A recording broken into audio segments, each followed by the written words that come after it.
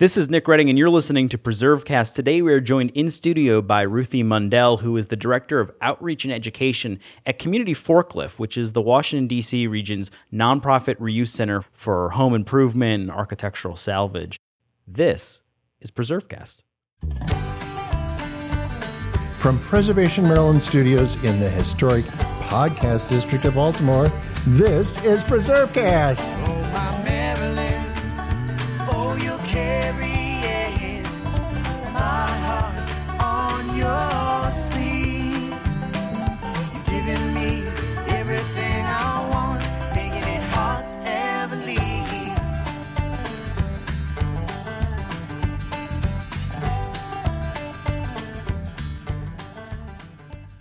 Ruthie, welcome to PreserveCast. Thank you. Great to have you here. The question we normally open up with in these interviews is to get a sense about who you are, where you came from, and perhaps how you followed this path to this, unique niche in preservation, which is what you're doing today at Community Forklift. So how'd you get there? Sure. Well, I like to call it my origin story, like a superhero. We all wear T-shirts at work that say salvage superheroes. This is my salvage origin story. I grew up down in southern Maryland, right on the water in this beautiful old brick cottage, and it was an idyllic childhood. And then when I was 16, our landlord decided to sell the property. We'd done some home improvement on it, even though we were renters. They didn't charge us much rent in exchange for not complaining if it was falling down around our ears.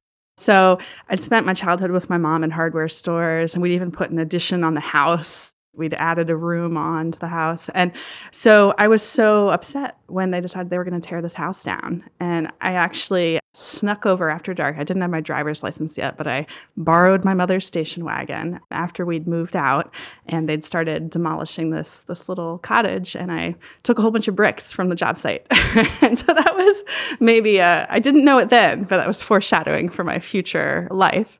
And so then I went off to college. I studied political science, environmental studies. I knew I wanted to be a tree hugger.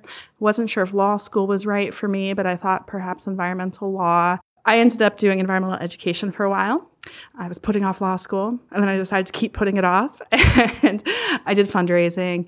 My mother passed away. I went home to take care of her. I'd been living in the D.C. area. I went back to Southern Maryland to take care of her, and after she died, I realized I don't want to go back to an office and fundraise. I don't want to wear pantyhose and sit at a computer all day. I'd like to do something that's just more fun day to day. And I was at a job fair. It was sponsored by Green America, used to be called Co-op America, for sustainable businesses. And I stumbled on this fellow who was sitting at a table, and I didn't really know what his display was about. I wouldn't have stopped if I hadn't been job hunting. It had some odds and ends, some pieces of old houses and old bricks and things on the table. So I stopped to talk to him. He explained to me, it's this new place that's about to open up. It's going to be a warehouse for old house parts, sort of like a Goodwill crossed with a Home Depot. I said, that's perfect for me. Okay, you need to hire me. And I was like 24. And he said, well, we're hiring for a CEO. I said, okay, maybe I'm not CEO level yet, but why don't you hire me until you find one?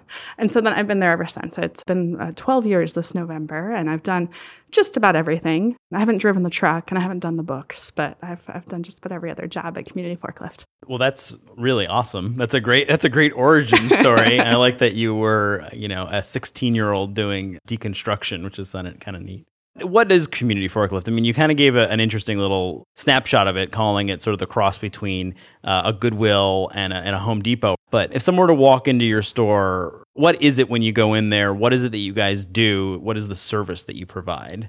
The easiest way to explain it is that we're a thrift store, and instead of taking dishes or clothing, we take home improvement supplies and antiques. We're a little bit more than that. I don't always use the word thrift store. It's a good shorthand, but we call ourselves a reuse center because we're all about making reuse happen. And whether that means that we're accepting donations of building materials and home improvement supplies, or it means that we are giving away free materials, selling them in the warehouse, or finding interesting artistic uses for materials, developing new ways for people to use things, or encouraging artists. We're just about making reuse happen. So we've got this 40,000 square foot building. It's full of house parts from every era. We didn't used to take furniture, but we've started to take furniture. We realized that the same person who was interested in a clawfoot tub or a cool old chandelier might also be interested in a 1920s wardrobe. So we do take antique and solid wood furniture pieces as well.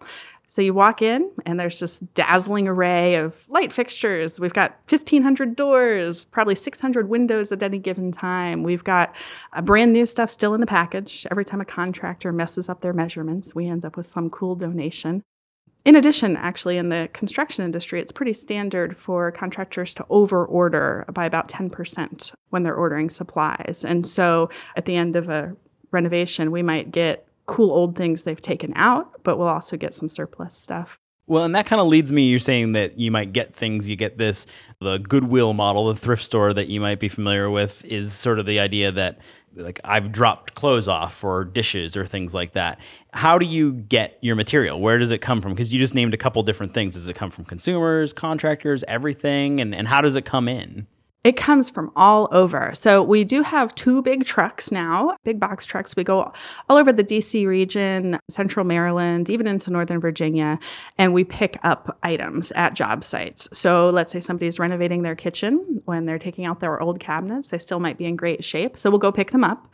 They get a nice tax deduction for the donation, and then we get some cool materials to bring back to our warehouse. We also have a ton of people that drop things off. So it's everything from somebody who's doing a spring cleaning of their garage to someone whose parent has passed away or is moving to a retirement home and they're trying to clean out the workshop and there's grandpa's tools and you don't really need 15 hammers. Well, let's take a few over to the forklift. So we're open 7 days a week, and we have people pulling up to our donation stock 7 days a week, dropping off all sorts of cool stuff. So it's homeowners, it's individuals, it's contractors. We even get entire buildings donated to us through deconstruction. Buildings. Yes, and instead of bulldozing an old house, let's say that you buy a property and it's going to cost more money to renovate and improve that little house than it would be to tear it down and build something bigger. So you're typically just going to bulldoze it. And all that gorgeous material from the little old house just goes to the landfill. It goes to ruin all the beautiful old growth lumber, the bricks that were made here in Maryland, all of those pieces. Even if it was a house just built in the 1960s and very modest, not particularly stylish, it still has really good guts in it. It's got neat materials. And it's a shame that all that's just going to be sent to the landfill to create methane and cause climate change. Instead, we'd rather that you hire a deconstruction crew. We work with a couple of different companies and nonprofits that do deconstruction. So you don't do it yourself, but you can help someone get in touch with a crew to deconstruct a building. At the moment, we don't do it ourselves. We'd like to. That's one area we'd like to grow into. But yeah, so we've got a bunch of different partners that do. And so it can be anywhere from just a typical renovation company that might just be doing the inner part of a house. Maybe you're just redoing your kitchen. And so they come in and they use more care than an ordinary, they don't take a sledgehammer to your cabinets. Instead, they'll pull up your floorboards carefully, remove all the materials carefully, and make sure and arrange for the donation. Or it can be a full-scale deconstruction company that's taking a building all the way down to the ground. And if it was built by hand, it's actually not that hard to do. Sure, if it was built in the 1990s and it's all made of particle board and glue, yeah, it's not easy to deconstruct it. There's not much of value. It's all plastic and glue. But if it's an older home that was built by hand with real materials, then it's easy enough to take it apart by hand. It might take a few weeks instead of a few days. And there's a cost associated with it? Is there a cost difference than demo? Well, there is, in that if you're bulldozing, you're just paying a few people a few days to come and wreck everything. But then you're paying landfilling fees. If you're throwing out the whole house, you're having to pay by the ton to throw it out. But if you're doing deconstruction, you have the cost of it being a few weeks of labor. You've got a crew, maybe a dozen people for a couple of weeks. They're taking it down to the ground. Labor's expensive. But if you're only throwing out 20% of the building, if they're saving 80% of it either to be recycled or reused, you're basically paying people to work instead of paying landfilling fees. So the cost is similar in reality? Well, it depends on the building. It depends on the materials that are in the building, because the big thing that makes it worthwhile is the tax deduction. You're donating all of these great materials to a nonprofit like us. And so you're getting a tax deduction for all these materials you're donating. And that's where it really makes a difference. So yes, you're paying more in labor, but depending on your tax bracket, depending on how much the materials are worth, you can be getting this huge tax savings because you've just made this generous donation of materials. So that's what makes it worthwhile for most people who choose to deconstruct. So now, once the materials get to you, you've got them in your hands, do you have to do much prep work with them? I mean, I know people who work around old homes, there's concerns about lead and asbestos and things like that. Do you get worried about that kind of stuff? Do you prep that? How does it go from it's been dropped off from the station wagon in front of Community Forklift to it's for sale? Yeah, so it's been a real learning process for us. The hardest job is actually sometimes before we take the materials. It's in figuring out what can we or should we be taking and what should we be turning down. So over the years, we've learned that certain things we shouldn't take. What's that? What shouldn't you take? Oh, gosh. It can be something as simple as dishwashers. I don't know why. Dishwashers must just be badly designed, but often people will take them out of one house. You try and put them in another. They just leak. 1 out of every 3 dishwashers used to come back to us, so we finally just stopped taking them. Okay. It can be things like lumber that has a significant amount of lead paint on it.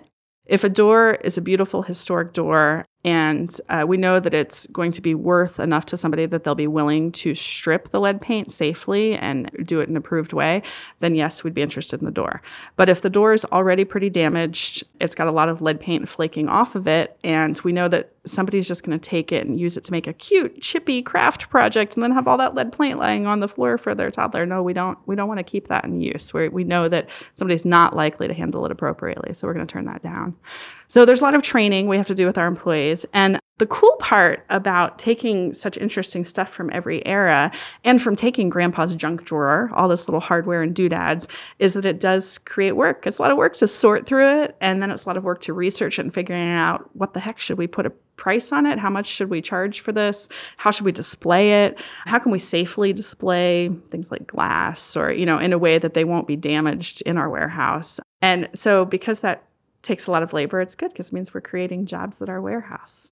So there is a significant amount of work that you're doing before it ends up in the consumer's hands. Yeah, we're certainly, even if it's just researching what it is, even if it's in perfect pristine condition. And figuring out what price to put on it. Yeah, researching what is it, what should we charge for it, and how do we store it safely so that a customer can come and find what they need. It takes a lot of work, let alone something like cleaning or repairing. We do some very basic repairs to older cabinets, things like that. We might, tighten a hinge, but we're not yet at the level where we have a whole repair shop. We'd like to get there. Yeah. And you're not abating lead or anything like that. So you're just advising people on how they should take we have handouts. We try to give resources to people as much as we can. We also do educational workshops throughout the year about different aspects of old home repair. And when lead comes into it, we mention that. We're trying to build up our resources list too, not just around lead, but around all sorts of home repair issues. So we've got a bunch of binders full of business cards from tradespeople who handle everything from how to repair rattan furniture to how to repair old wood windows. Okay. And give me a sense on the pricing. Is it a better deal to shop with a reuse center like a Community Forklift than it is to go to Home Depot? I'm guessing the answer is yes. Oh, yes. So for modern items that you could find an equivalent at Home Depot, we generally are 40 to 70% cheaper, depending on condition of the item, demand for it, that sort of thing. So at Home Depot, you might buy a cheap hollow core door for $25. You're going to come to us and get it for $2, or maybe it'll be in the free pile. Wow. We've got, garbage disposals for $10 or $15. So there's some significant savings on the modern stuff. But even the vintage items that we carry, we look up what it might cost at an antique store, and we're still trying to price it at least 10, maybe 20 or 30% less than what the market would bear, because we want to make those cool old materials affordable for people who have them. And, not all the vintage stuff has to go into the nicest houses in town. Some of it, we'd like it to go into the more modest houses too. Yeah, no, I think that makes a lot of sense. Well, this has been really fascinating so far. Why don't we take a quick break, and when we come back, maybe start talking a little bit about the ethics of all of this work, because there's a lot of questions around this, and I'd love to pick your brain about where you stand on all of that and how the field that you're involved in is shifting and how it's changing and what's ahead for places like Community Forklift. So we'll do that when we come back right here on PreserveCast. Sounds good.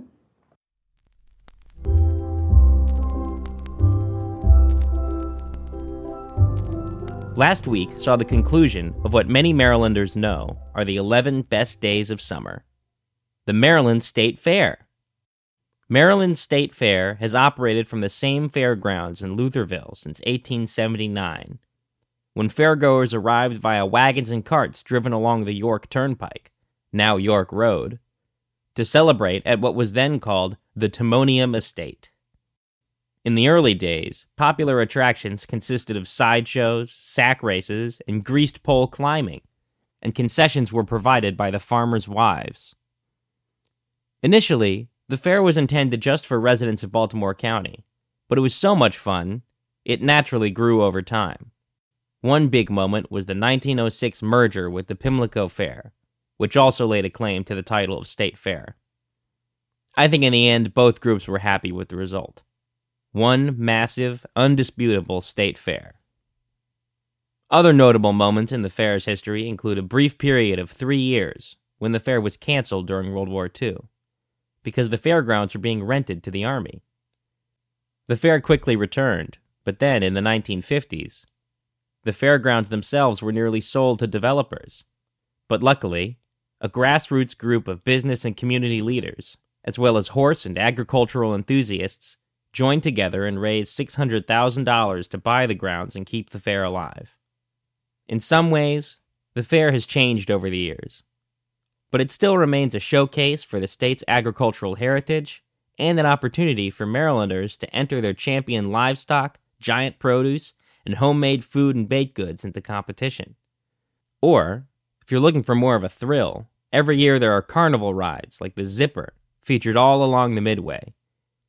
And there's always refreshment at the Maryland Foods Pavilion and Dairy Bar. Oh well. Guess it's one more year until the fair comes again. But in the meantime, let's get back to PreserveCast. Do you have questions? We may have answers. If at any point during this podcast you've thought of a question that you have for us or maybe one of our guests, we'd love to hear about it. You can send an email to podcast@presmd.org, and we'll try and answer it right here on the air on the next episode of PreserveCast.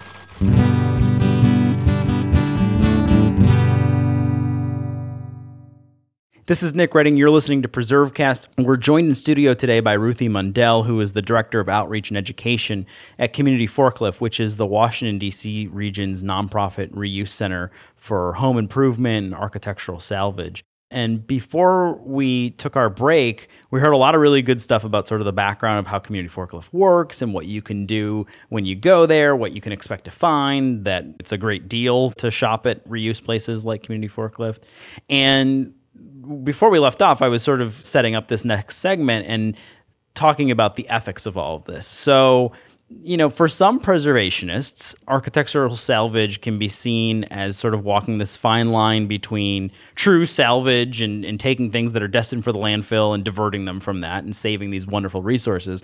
And then there's sort of like is that looting historic resources? Are people going out and stripping old buildings and just trying to get the good stuff out of them and then selling that? Where are you guys on all that? Is there a lot of ethical questions involved in your work, and how do you navigate all that? I think it's a really important thing to talk about. When I, 12 years ago, first started working at the forklift, we'd just opened, and I was hanging out with a friend here in Baltimore and met her neighbor. I was explaining what I did and just gave her a brief explanation. And then she laid into me. She was so upset. She said, well, my family had a house. My grandmother passed away. And before we could sell the house, thieves came in, addicts came in and stripped out the mantelpiece. They stripped out the stained glass and the doors, and they sold them to a place like you just to make money for drugs. And our family history and the value that our family inherited was gone because all these beautiful things were gone from the house. How can you defend what you do? And I was, oh my gosh, that was horrifying to hear that sad story. I felt so bad for the woman. And I said, well, that's true. If we were a place that bought only really high-end, really beautiful, significant, cute pieces, and we paid lots of money for it, then yeah, we'd be motivating addicts to steal things. But we're a very different model. And the whole industry that we're part of reuse centers and deconstruction companies, most of us are not taking materials out of buildings where folks don't want the pieces taken out of, where most of what we're getting is stuff that was going to be going to the landfill. It's the owner of that building has decided for however many reasons, financial, maybe it's just aesthetic reasons. Maybe they just don't like that era of building, but they have bound and determined they're going to be getting rid of that. And so we're providing another option. Instead of sending that beautiful material to the landfill, we're saying, hey, we'll give you a tax deduction if you take a little bit of time and take it out carefully. That might be worth your while. And, you'll be helping your community. You'll be a good citizen. And so we're providing some incentive for people to not do the worst thing, to not just waste materials, but we're not necessarily creating a market for stolen goods for people to just pull out material that shouldn't be pulled out.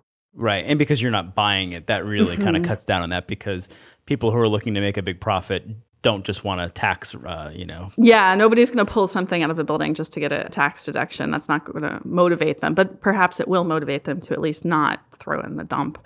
The other thing that I think is really a benefit, and most preservationists I've run into have been big fans of community forklifts. Myself included. Yes, and come visit us often because we're making it easier for people to preserve old buildings. If we have the heart pine flooring or the old true dimensional joists, then it means that it's easier to repair an old building. And so you can keep that building in use longer. It's not, it's so expensive to repair this, we might as well just rip it all down. Instead, it's like, well, no, we can keep up with the repairs for a little while longer. We can keep this building in use.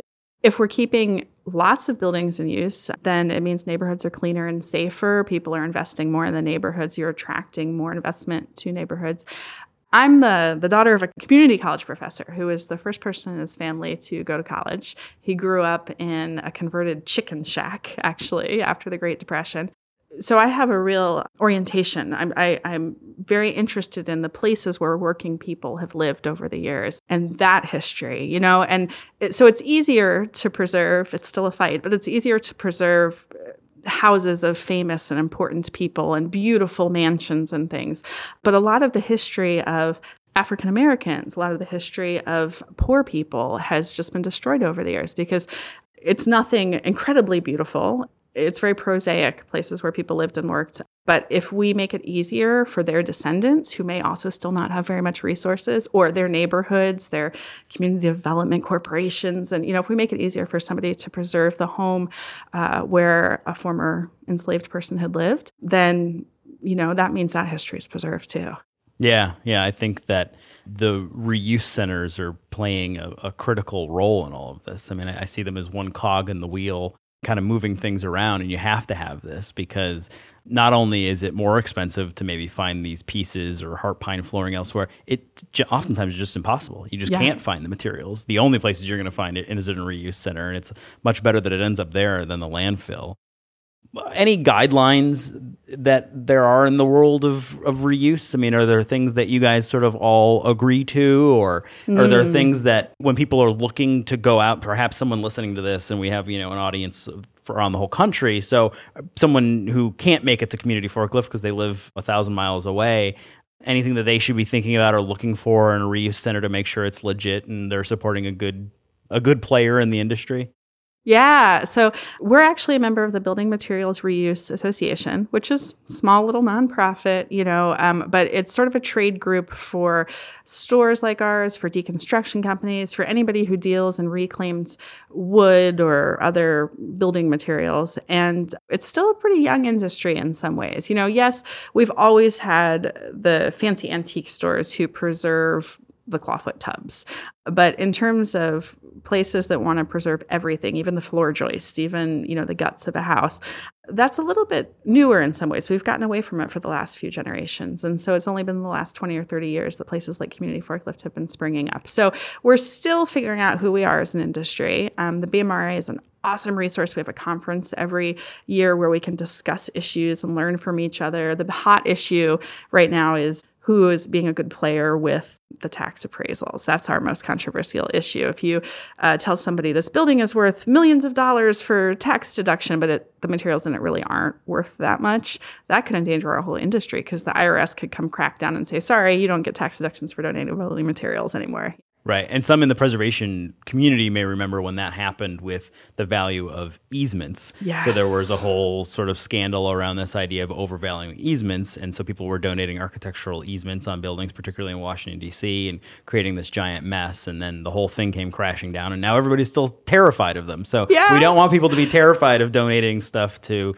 community forklifts. So you're right. That's sort of a scary thing out there, I guess. Yeah. So there's a bit of self-policing happening. There's arguing within the industry. There's talking heatedly to each other to try to make sure that none of us are poisoning the well for all of us. And so we're trying to work coming up with, over time, guidelines for people with appraisal. I'm hoping that's something that will happen in the next 5 years or so. Sooner rather than later would be great if we can all come to more consensus on that as an industry. But in terms of the ethics of it, there's so much out there going to waste that there's not necessarily a need for any of us to go be pillaging historic buildings. There's still so much coming to us from buildings that would just rot. You know, they're either going to be bulldozed or they're going to be bulldozed by neglect. It's a really cool cooperative industry in a lot of ways. Here in Maryland, we've got Community Forklift. We've got several places operating in the Baltimore area. And we're just getting to the point where, you know, it's possible to make a living as a reuse professional who can go from what we've got one employee now who's leaving us. He wants to move to Baltimore. He loves Baltimore. And so he's going to find a job at another place. He's just gotten hired. And that's really cool to see that we're maturing to the point where it's valued expertise that we're really excited to have him because he had more knowledge of reuse than any old Joe off the street. Yeah, and I imagine that we haven't hit anywhere close to a saturation point because there's still a lot of building waste going into landfills. And not all of it is something that was built in the 1990s out of particle board and glue.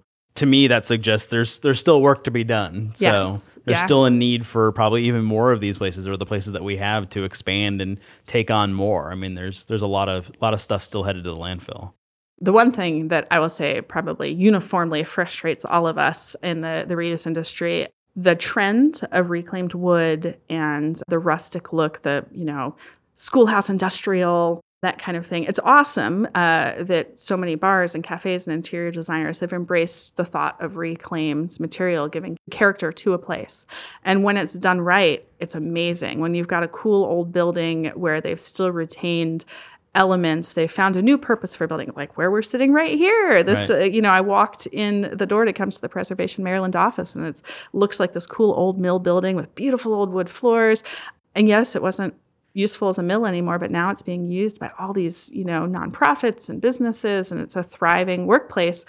But there's still Maryland bricks. There's still heart pine that may have been cut down nearby, used in this building. It's really fun to see. And so I love that. But the thing that drives us nuts is when folks wanting to make a quick buck, large, big box, international retailers are selling things that are supposedly reclaimed lumber. Oh, this coffee table made out of reclaimed lumber. But guess what? It may have actually been made out of rainforest lumber, not sustainably harvested, and then just given a chemical treatment to make it look old. Right. Or even worse yet, if they don't even say it's from reclaimed, it's just made to look reclaimed. Yes. This is a piece of pine that has been beaten with a, you know, piece of brand new pine that's been beaten with a pipe or a chain, and we, you know, slap some lacquer on it, and it gives you that look. It's happening, yes. And you don't have to get your fingers dirty. Yeah. So the more my main role at Community Forklift as outreach and education person is to spread the gospel of what we do, spread the gospel of reuse. And so the more I can let folks know, like, hey, we have the real stuff. You don't have to make it pretend. You don't have to recreate it. It actually still exists. I happened to run into a friend of a friend in Annapolis who loves building. He started building really beautiful tables for bars, and he didn't know where to get old lumber, so he'd been going to the big box warehouses and buying stuff and beating it up with hammers. And I said, no, come visit me, and he did. And so now all of his stuff is authentically reclaimed, and it's been very cheap for him. He's 45 cents a foot for some of these cool old boards. It's actually cheaper than going and buying new from Home Depot or Lowe's. So there you go. He's grateful. I'm excited that he's now authentic reclaimed wood. That's awesome. So you've been at Community Forklift from the beginning. You precede the CEO, it sounded like, from your explanation. Just barely, barely. How has it changed over the years? What's changing, and where are you guys headed? Oh, it's really fun. So when I came on board, it was like the second week after we'd opened our doors. I think I was the fourth employee. We've now grown to 40 employees, plus a bunch of part-time, contractors and partners who also make revenue. We have some consignment partners who have some really cool stuff. So it's really neat to see that, like, here are all these jobs that have been created out of trash, basically. When we first started, each of us did everything. You'd be researching what something was, and then you'd go out on the truck. And, our president was also our truck driver. That's the way it is with a lot of startups. But because the mission was so cool, and because it made so much financial sense for everyone, it's a win for the folks who are donating and getting the tax deduction, the builders who are reducing waste, even the trash haulers. There's trash haulers who will go to pick up something. They'll help somebody clean out a garage or a house, and then they will stop off at us before they go to the landfill, and they'll try to give us as much as they can because it's reducing their landfilling fees. So it's a great deal for all of these folks who are donating. It's a great deal for the people who are shopping. And so then it's led to very loyal fans. We call them our forklift fans, all the folks who love our warehouse. And so what that means is we've been able to attract really cool employees, people who have really interesting backgrounds and skills. And so we've been able to grow fast. We attracted our CEO, Nancy Meyer. She had, way back in her career, early on, she'd been one of the first female carpenters in the DC Carpenters Union. She'd then run other nonprofits. She ran a domestic violence shelter. She worked for Whitman Walker in DC. So she knew a lot about how to run a nonprofit, and she came on board. My favorite story to tell is she walked in and said, "Wait, why don't we take credit cards?" It was still the first year of operation, and we just hadn't picked a credit card processing company and figured out the paperwork. So within a week, we had a credit card machine and sales jumped 70%. Oh my goodness. And so within the first few years of attracting folks like Nancy and some other really hardworking people, we were able to stop going into debt. We went into quite a lot of debt at the beginning. To rent a huge warehouse was such an expense. But we started then paying off our debt. Yeah, I was going to ask you about funding. How does that work? How do you fund this? Well, we were lucky in some ways. The Port Towns neighborhood, which is in the Anacostia Heritage area, just outside Northeast DC, a lot of local activists in the Port Towns, the local officials, they'd heard that this place called Community Forklift was looking for a warehouse. And we initially thought we would be in DC. But the Port Towns officials and activists said, no, we want a green business. We want something like you where we are. So they found a warehouse for us that was empty, and then they helped us get a low interest loan from the state, from a state fund. So we did have a pool of money at the beginning, at least to be able to go into debt with. We unfortunately used a few credit cards in the early years, but then we grew quickly. Like I said, we attracted lots of people. We attracted so much grassroots support. I could always tell a new customer the second they walked into the warehouse, they picked up their cell phone and called their cousin or their coworker and it's like, "You got to get down here." So we started attracting really loyal people. And now we are 97% self-funded, just from the revenue from the store, from our online sales on eBay and Etsy. We're able to pay our rent and our insurance and our employees and even benefits for our employees. That's been a nice way that we've grown. We did not used to, early on, there were not many benefits, and now we have health insurance and paid days off. We really want these to be good, real jobs, career jobs.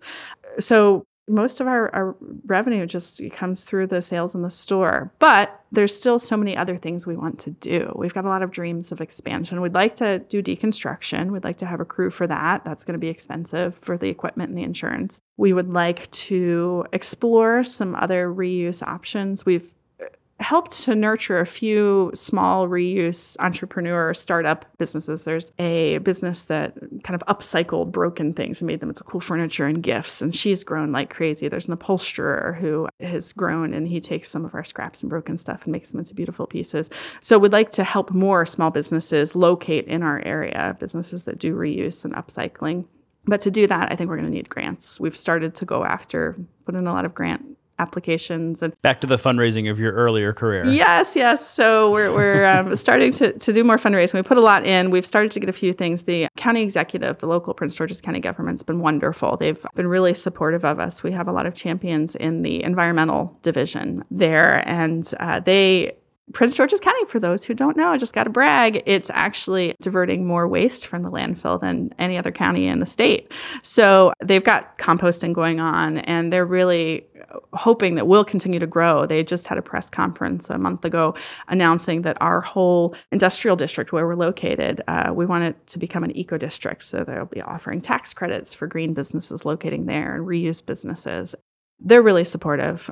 But yeah, we're definitely going to have to keep going after money from private foundations. We do have some funding too. There's going to be a sustainable parking lot and park, an art park with upcycled art across the street from us to sort of transform a kind of ugly, scrubby area where a lot of trash currently goes into the Anacostia. It'll now become a beautiful place. So little by little, we're getting there. Pretty cool. If people wanted to get in touch with Community Forklift, or they want to find more information on you or get in touch with you, how do they do it? Well, the easiest way, you can find us on social media. Community Forklifts on Facebook, we're on Instagram, we're on Twitter. And you can also just go to communityforklift.org, go to our website. We've got all sorts of information. So do you have any cool upcoming events that you want to tell anyone about? Oh, yeah. So we do a lot of fun stuff at Community Forklift. We try to keep it interesting. We always have something quirky going on. This summer, we've got a concert series. And coming up this fall, on October 21st, we're going to have the Funkyard Festival. So it's sort of a celebration of local history and creative culture. So we're going to have some funk bands from the DC area playing. We're going to have possibly some local art cars that will show up that you can climb into. We're going to have all sorts of activities and workshops on things like how to repair your old house. So you get to enjoy a little art. We're going to have food trucks, live funk. It'll be a fun celebration. Awesome. And final question, we don't let anyone leave PreserveCast without answering it. And since you're a Marylander, we're going to make you answer it with a Maryland answer, which is, where's your favorite historic place in Maryland? So funny enough, my favorite historic place is actually younger than I am. I was born in 1978, and in 1979, the D of St. Mary's was built. And so that's a skipjack. It's owned by Captain Jackie Russell down in St. Mary's County. And he did, in the early 80s, he did a lot of tonging for oysters under sail, the historic way of doing it. And then he started operating it as an educational lab. And so when I was in school and summer camp, I took a couple of trips out on the skipjack and tonged up oysters and ate them on the spot. And he taught me and a lot of other school kids about the connection between taking care of our environment and taking care of our history. So it's over at the Calvert Marine Museum. You can go and take a private charter on it if you want. And they also still have the educational tours. So it was definitely a formative spot in my childhood, and still, I still love it today. Yeah, that's awesome. It may be the most Maryland answer we've ever gotten, an oyster tonging skipjack. That's awesome. Love it. And we really appreciate having you on today, and thanks for all the good work that you're doing to help out preservationists here in the DC region. Thank you. You don't need to open a history book to find us. Available online from iTunes and the Google Play Store, as well as our website, presmd.org. This is PreserveCast. This podcast was developed under a grant from the National Center for Preservation Technology and Training, a unit of the National Park Service. Its contents are the sole responsibility of Preservation Maryland and the Maryland Milestones Heritage Area, and do not necessarily represent the official position or policies of the National Park Service or the National Center for Preservation Technology and Training. This week's episode was produced and engineered by Stephen Israel. Our executive producer is Aaron Markovich. Our theme music is performed by the band Pretty Gritty. You can learn more about them at their website, prettygrittymusic.com, on Facebook or on Twitter at PG_PrettyGritty. To learn more about Preservation Maryland or this week's guest, visit preservationmaryland.org. While there, you can check out our blog and learn about what's current in historic preservation. We're also on Facebook, Instagram, Flickr, and Twitter at PreservationMD. And of course, a very special thank you to our listeners. Keep preserving.